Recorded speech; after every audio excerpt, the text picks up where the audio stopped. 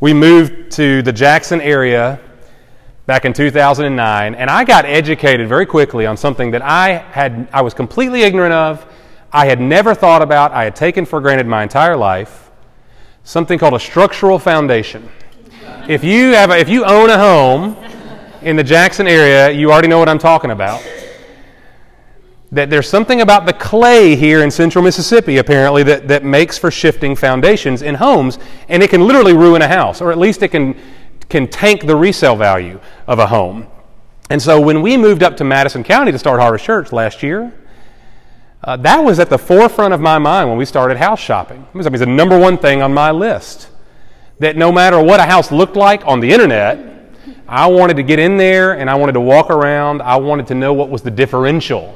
That was a word I never knew before, but now, see, I was all about it. The differential. What's the differential? Has there been a structural engineer's report done on this house? If not, why not? What are they trying to hide? See, I was just convinced that we were going to pump a bunch of money into a house that was going to one day split open and fall apart because I just got paranoid about the foundation. And so here's the question for me was not just what does the house look like? What does it feel like? Does it have the right features for us? No, the question became what's at the bottom of it. Now, I would have never thought to ask those kind of questions. Never.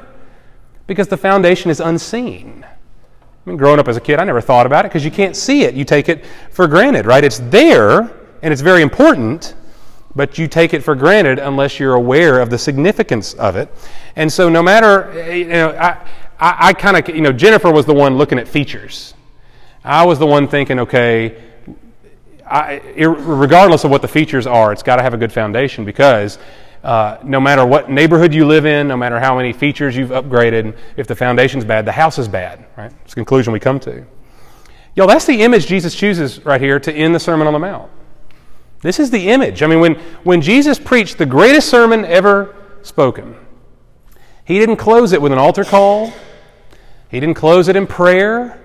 He didn't close it with a very warm, kind of comforting, hey, I just want to love you if you just come to me kind of thing. He closed it with a very stern warning concerning foundations. He talks about life as a house. Life is something that we build, but we build it on a certain kind of foundation, and ultimately the foundation is what decides the fate. Now, some of Jesus' parables, his illustrations, can be difficult to understand. Thankfully, this is not one of them. I'm here to tell you today this is very simple and very straightforward. He ends the Sermon on the Mount with a very clear call, a decisive call to a certain way of life. Okay? Last week, if you were here last week, we looked at this kind of the beginning of his summary conclusion. It starts in verse 13 of chapter 7, where Jesus says there are two paths that a person can walk in life. Then he talks about the fact that there are two different kinds of trees, a good tree and a bad tree.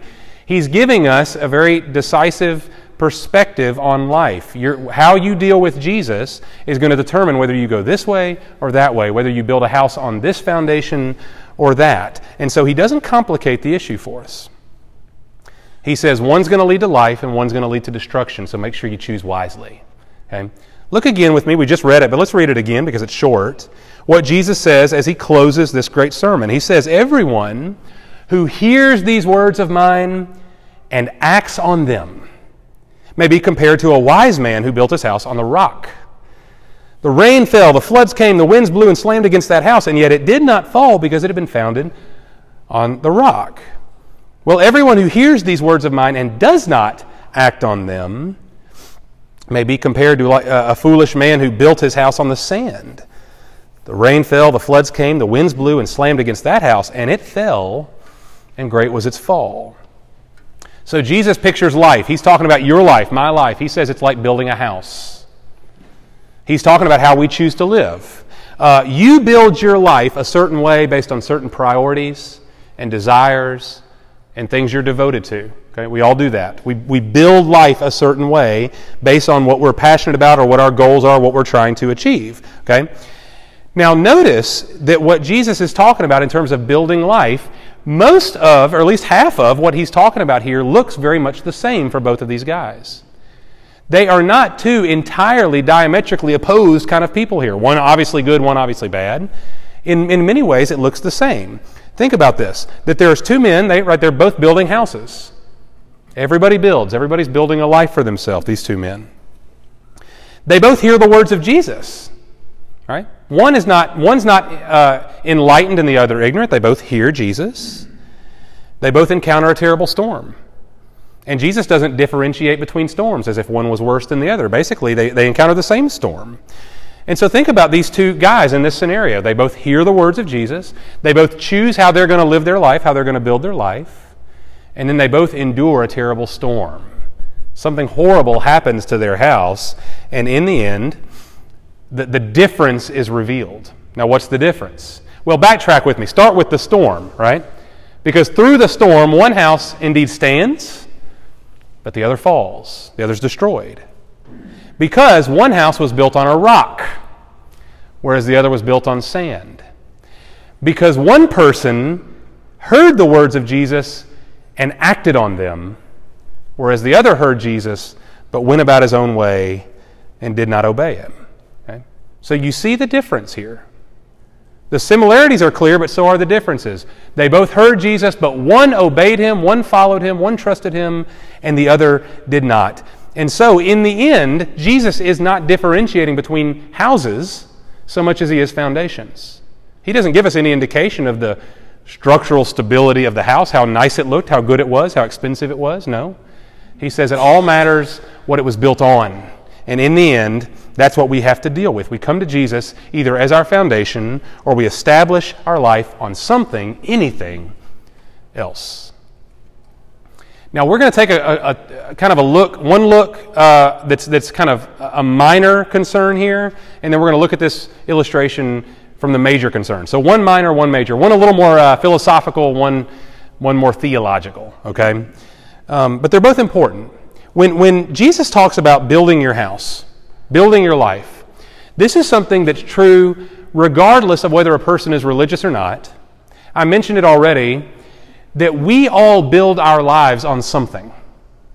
I mean, this is just generally true across the board for all people, that we build our lives on something. Every person in the world is driven in life by priorities, by desires, by something or some things that we're devoted to. Something gives me a reason to live. Something gets me out of bed in the morning. Something defines my meaning for a life. That's true for all of us. All of us. And whatever that thing is, or those things are, right, they don't have to be necessarily bad things. It could be that I want to be a good husband, a good father, a good pastor, a good employee, that I want to be successful, that I want people to like me, whatever it may be. We're all driven by something that defines us. And what Jesus, I think, is indicating here is that something, whatever it is going to serve as my foundation. It's going to be the very foundation of my life. This is the thing I live for. Everybody does this. The question is, does it work? If everybody builds their life on something, can we ultimately find something that is stable and that will last? In 2005, there was a well-known author named David Foster Wallace. He's since passed away. He gave a commencement address at a college.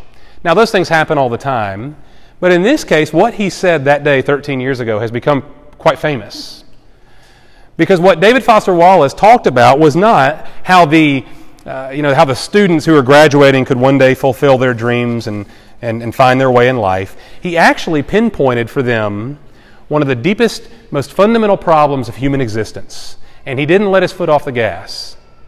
What he talked about that day was the reality that we all build our lives, we all seek to find our identity in something, and that something ultimately for us is an act of worship. It's not just something I choose to do as a side project. He says you will build your life on something, and that something is what you worship. Now, it's interesting that David Foster Wallace was not a Christian. He wasn't coming from a theological perspective. He was simply acknowledging the reality of life. And he was warning these students that whatever you build your life on, ultimately you will find it devastating to you. I'm going to quote what he says here. It's fascinating. He said that day, everybody worships. The only choice we get is what to worship. But the problem is that pretty much anything you worship will eat you alive. If you worship money and things, if they are where you tap real meaning in life, then you'll never have enough. Worship your own body and beauty and sexual allure, and you will always feel ugly. And when time and age start showing, you will die a million deaths before they finally plant you in the ground. Worship power, and you will feel weak and afraid, and you will need ever more power over others just to keep the fear at bay. Worship your intellect, being seen as smart.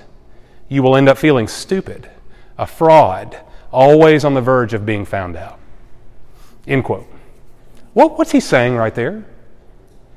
If the things you build your life on, if the things that give you your identity, if they are temporary, if they are of this world, if they are dependent on you and your circumstances, then you're building your house on shifting sand. You're building your life on sand. You have no real foundation because those things cannot satisfy. You're always trying to, what Ecclesiastes says, you're always trying to catch up to the wind. You're chasing the wind, but you can never actually take it in hand. That's what he's saying. And so ultimately, when we talk about building our life on anything that's temporary, Wallace makes the point that, of course, it's always fleeting. It's always outside of our grasp. What he didn't say, which is actually even worse, is that suffering destroys that kind of meaning too. It's not just that we can't ever catch up with it. What about when bad things happen? See, that's the idea that Jesus presents to us, the storm that comes against the house. I want you to really think about this because it's a temptation for all of us. We all want to build our lives on something. But is your life built on something that suffering can't take away from you? Because that's what suffering does. Suffering, by definition, takes precious things away from us. It takes away our health. It takes away potentially our family and our loved ones. It can take away our money, our prestige, our popularity. Is there anything in your life that is precious to you that suffering could take away? Is there anything precious to you that suffering couldn't touch? And see, that's the issue. What David Foster Wallace was doing, whether he realized it or not, he was simply echoing the Bible. That when we chase after the wind, when we try to build our lives on anything other than God, we find that we're on unstable ground, shifting sand. We will be toppled. Whether in this life or the next, it will happen because there is no foundation there. He says it will eat you alive. But to build your life on Jesus, see, by definition, we build our lives on something transcendent.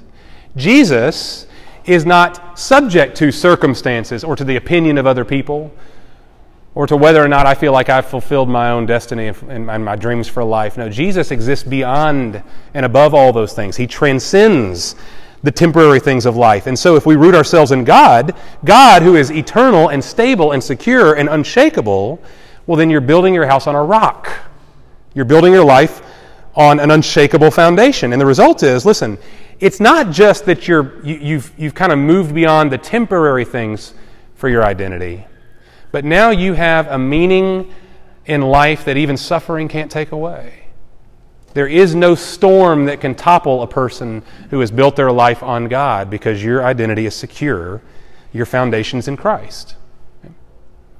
Now, we appeal to that truth because it is true that what we find, certainly if you know Jesus, you know this to be true, that you have now resources within you, that you have a relationship with a personal God that nothing can take away, that nothing can diminish, and that no other pursuit in life can fulfill. You've got it in Christ, right?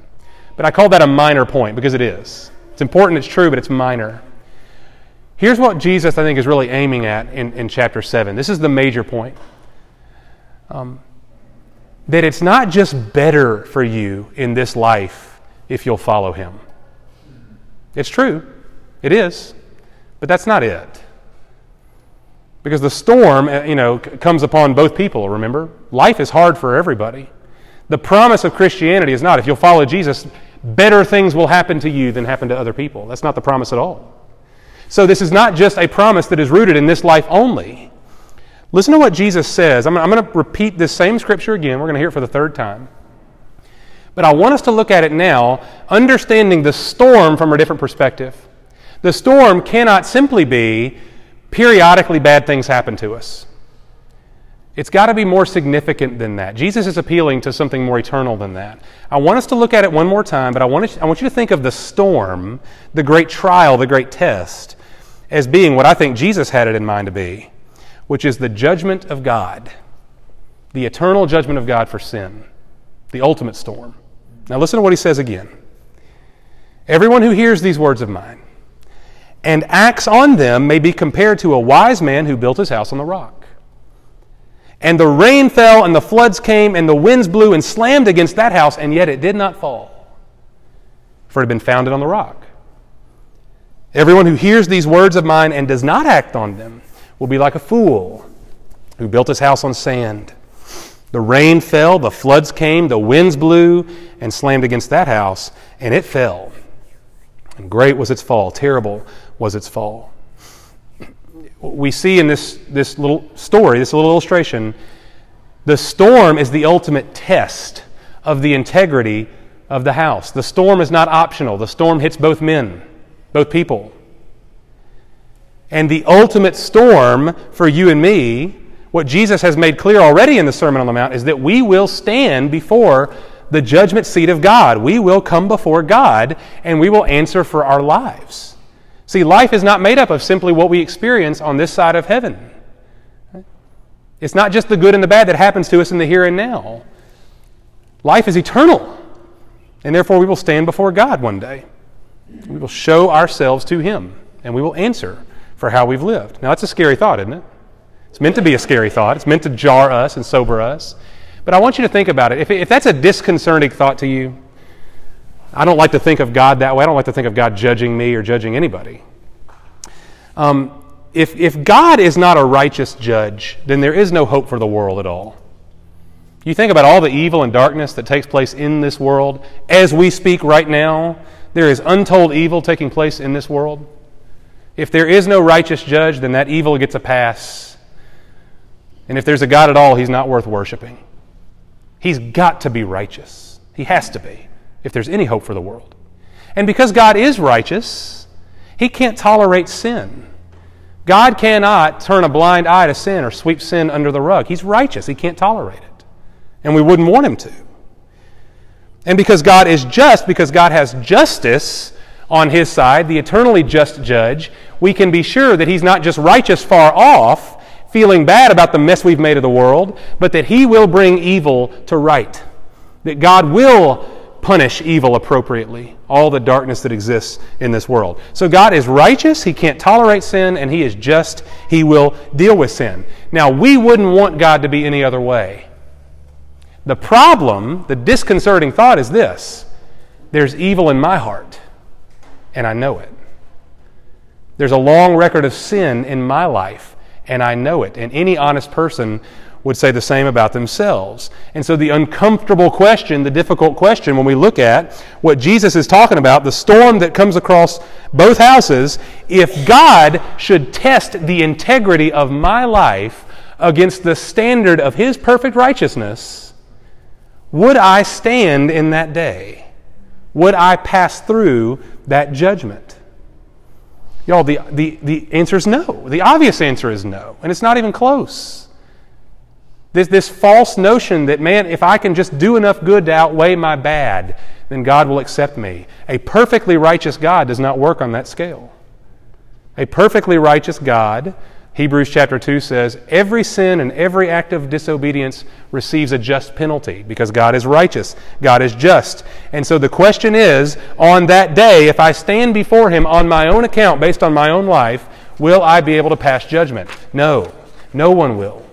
No one has the righteousness within them to pass muster on that day. No matter how nice the house appears, no matter how diligently we've worked, no matter how much we've tried to build up a good life, a meaningful life, when facing so great a storm, Jesus says we will be toppled completely, utterly destroyed.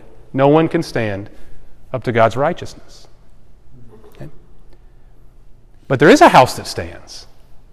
You notice how this illustration goes. There is a house that stands. Not every house somehow is toppled over.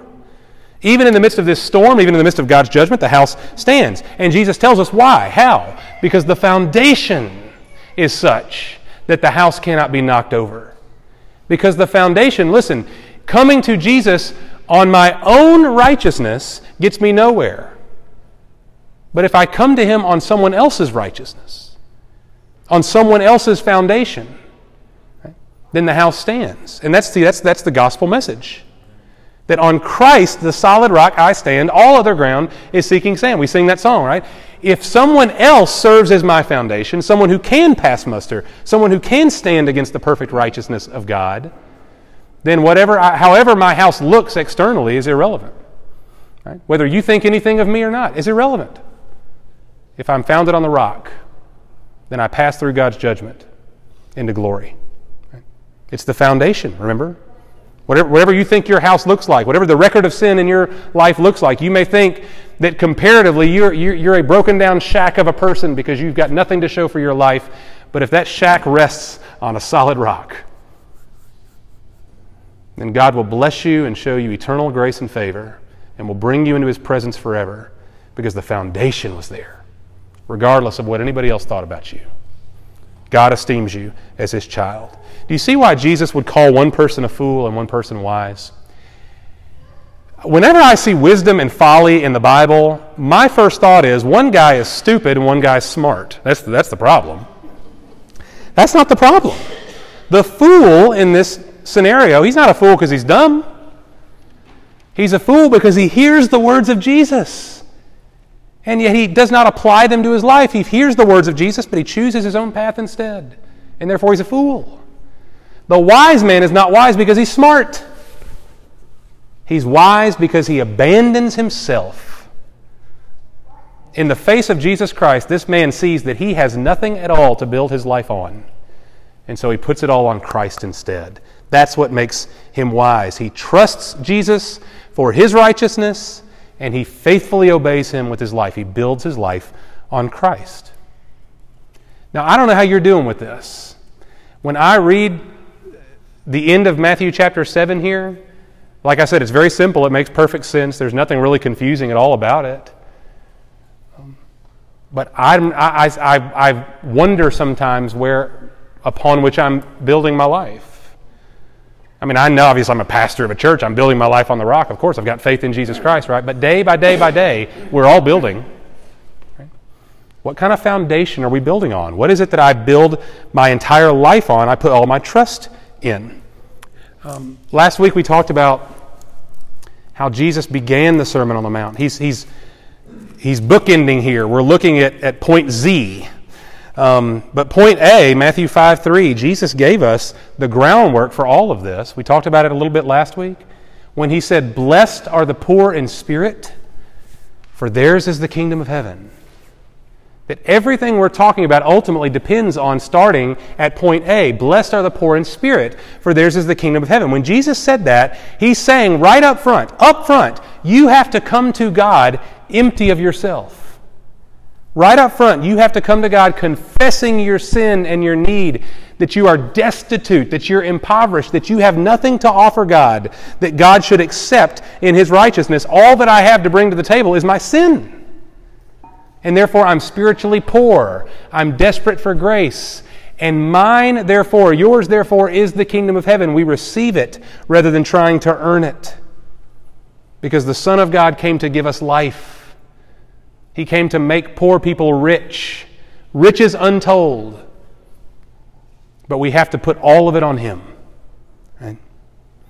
Devote the entirety of your being to knowing and following me because you've built your life on me, because you've trusted me. Right?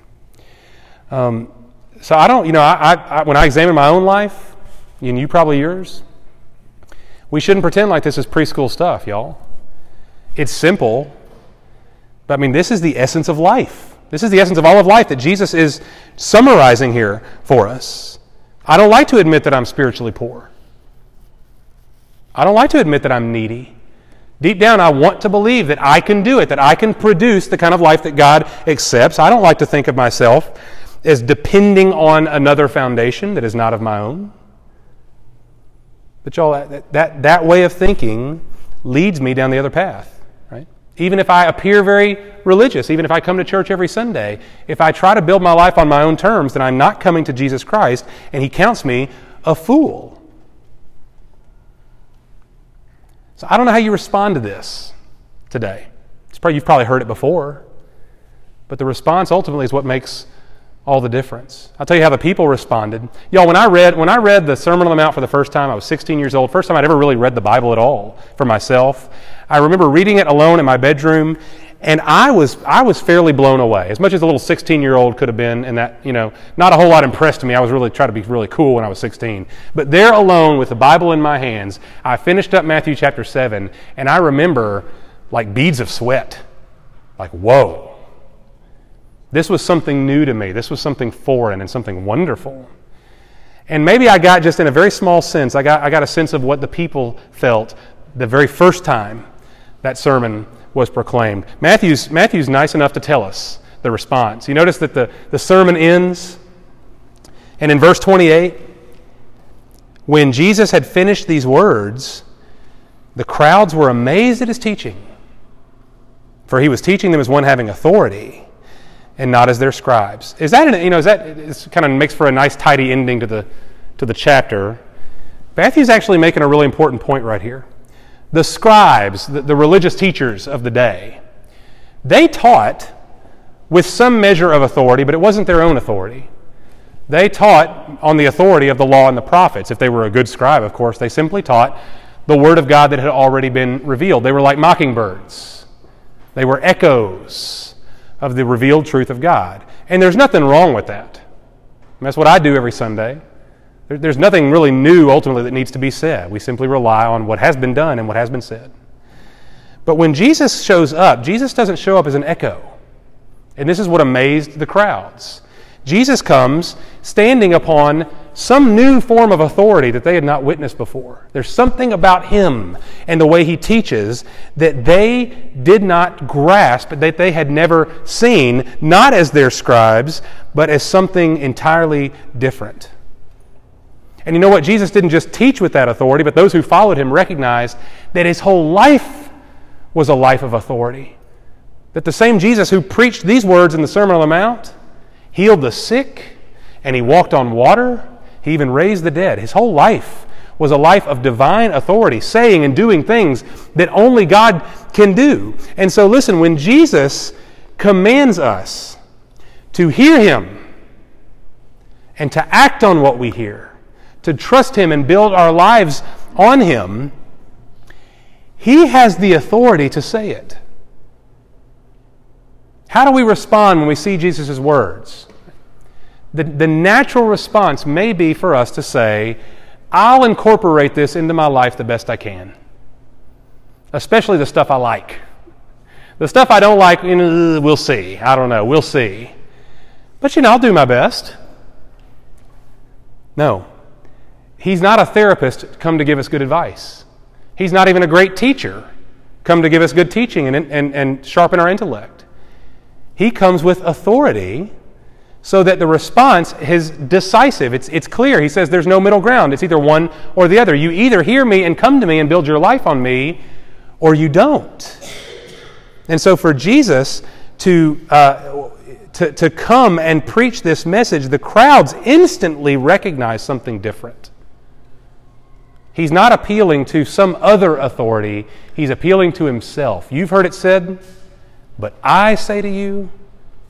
And he gave them a sense of what the divine authority of God looked like in human form. And so when I ask you, how are you doing? How are you responding to Jesus' words here? I want to encourage you to think of it more decisively than simply, I hope to do better. I hope to incorporate this the best I can. That's not the issue at hand here. The issue is that the divine Son of God has come to earth and has spoken clarifying truth concerning not just the sinfulness of man and our need, but the sufficiency of himself to meet that need. Jesus has come. And what we do for him is ultimately not, it's better if I'll follow him. What happens now for us is the decisive line between life and death itself. That's how Jesus posits this. He doesn't conclude by saying, I really hope you'll do what I say.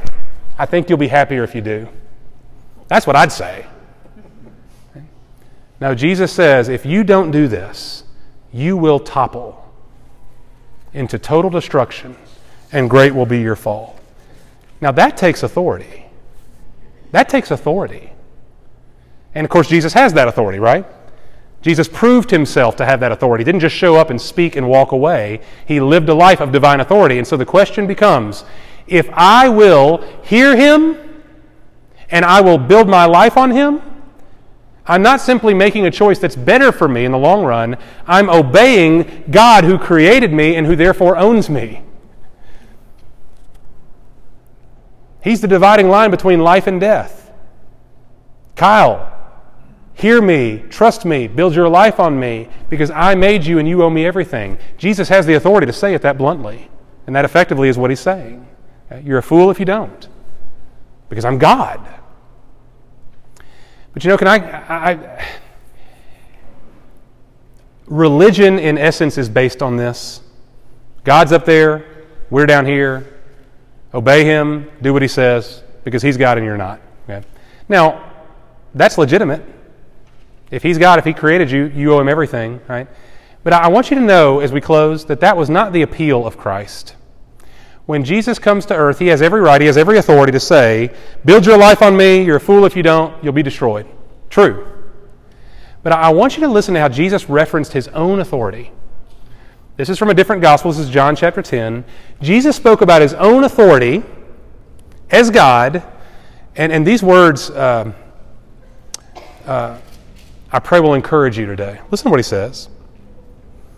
No one takes my life away from me, Jesus says, but I lay it down on my own initiative. I have authority to lay my life down, and I have authority to raise it up again. Let me say it again. Nobody takes my life away from me. This is Jesus preparing to go to the cross. Nobody takes it from me. But I lay it down on my own initiative. I have authority to lay my own life down and then to raise it up again. Listen, y'all, if Jesus was content with merely external obedience, build your life on me, follow me, go to church, do the right things, and you'll be okay. If that was all Jesus cared about, then he would have preached the Sermon on the Mount potentially and simply walked away. We would have had enough. But if Jesus wants your heart, if his concern is to make you a child of God, if Jesus wants to make you a new creation, if Jesus wants to grant forgiveness for your sins and to make you truly righteous, then he can't merely speak to you good words and walk away. We talked about this. There's no righteousness in me. There's no ability in you or in me to take the words of Jesus and dead level best we'll try to do it and figure out if we can make it there in the end. That's not how the gospel works. If Jesus wants more for us, if he wants your heart, if he wants to make you a child of God, then what he's saying is very clear. He's got to give himself up for you. It's the only way to bring us to the throne of God in righteousness. He's got to grant you his forgiveness. And to do that, he's got to lay himself down to be nailed to a cross. Y'all, the gospel story tells us that God in all his glory exercised his divine authority by humiliating himself, by sending his Son to be one of us. And not just one of us, but to become a servant of all, a bondservant. That he walked this earth many days homeless, that he lived a life that we could never live, a righteous life, but even though he was perfect in all his deeds, he was punished as the chief of sinners. He was nailed to the cross, and then God raised him again on the third day. Y'all, when God wanted to exercise authority, Jesus says, I have the authority, what? To tell you what to do? Yeah, he does. He says, I have authority to lay down my life and then to take it up again. When we talk about building our lives on Jesus, is it better for you in the short term? Yes, it is. Is it better for you in the long term? Of course it is. But ultimately, we don't come to Jesus just because it's better for us. We come to Jesus because the God of all the universe would so love us that he was willing to become killable for us. That when we celebrate this Advent season and we think about the coming of Jesus, this cuddly little baby born into a manger, that we recognize he came to earth to die so that he might give us life in his name. Why should you build your life on Jesus Christ? Because he has given his life for you. And so let's do more than just hear his words today. Anybody can do that. I pray that we'll hear him, but that today we'll trust him, that today we'll build everything on him, because he is our solid rock. Let's pray.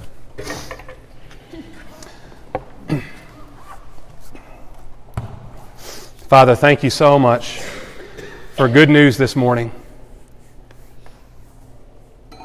That what you require of us today is not a long list of good things. Good intentions, good deeds. Lord, we don't bring any of that with us this morning. Thank you this morning that what you require of us is not a great and mighty faith. That, Lord, what you require of us today is that we simply put all of our life onto the solid rock of Jesus Christ. And my prayer today for us is that we might be encouraged. Perhaps our list of good deeds and bad deeds is not in our favor. Perhaps our faith is not nearly as strong as we wish it was. But what we celebrate today has nothing to do with us. We celebrate that we stand upon a foundation of righteousness that cannot be moved. And so, Lord, whatever it is today that we should take from a message like this, I pray that it's that we put all of our weight, that we build everything, that we put all of our passion, all of our devotion, all of our desire, that it would be fixated on Jesus Christ. That no temporary thing can charm us today, because we have built our lives on the rock, the eternal Son of God, who loved us and gave himself up for us. Father, where we are trying to maybe live with one foot in and one out,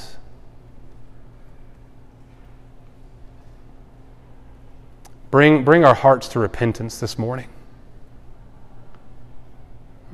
If we want to have Jesus on our own terms, if we want to incorporate Jesus into our life the best we can, then, Lord, correct that sinful way of thinking,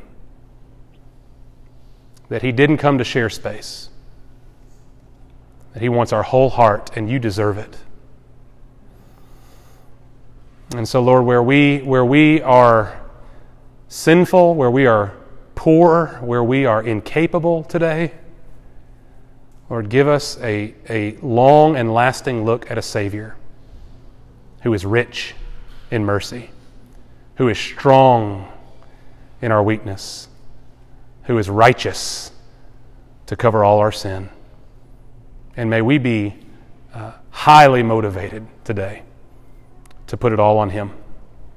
Change us, Father, not by improving our behavior, but by turning our hearts entirely to you. Let everything else, Lord, fall where it may. We pray in Jesus' name. Amen.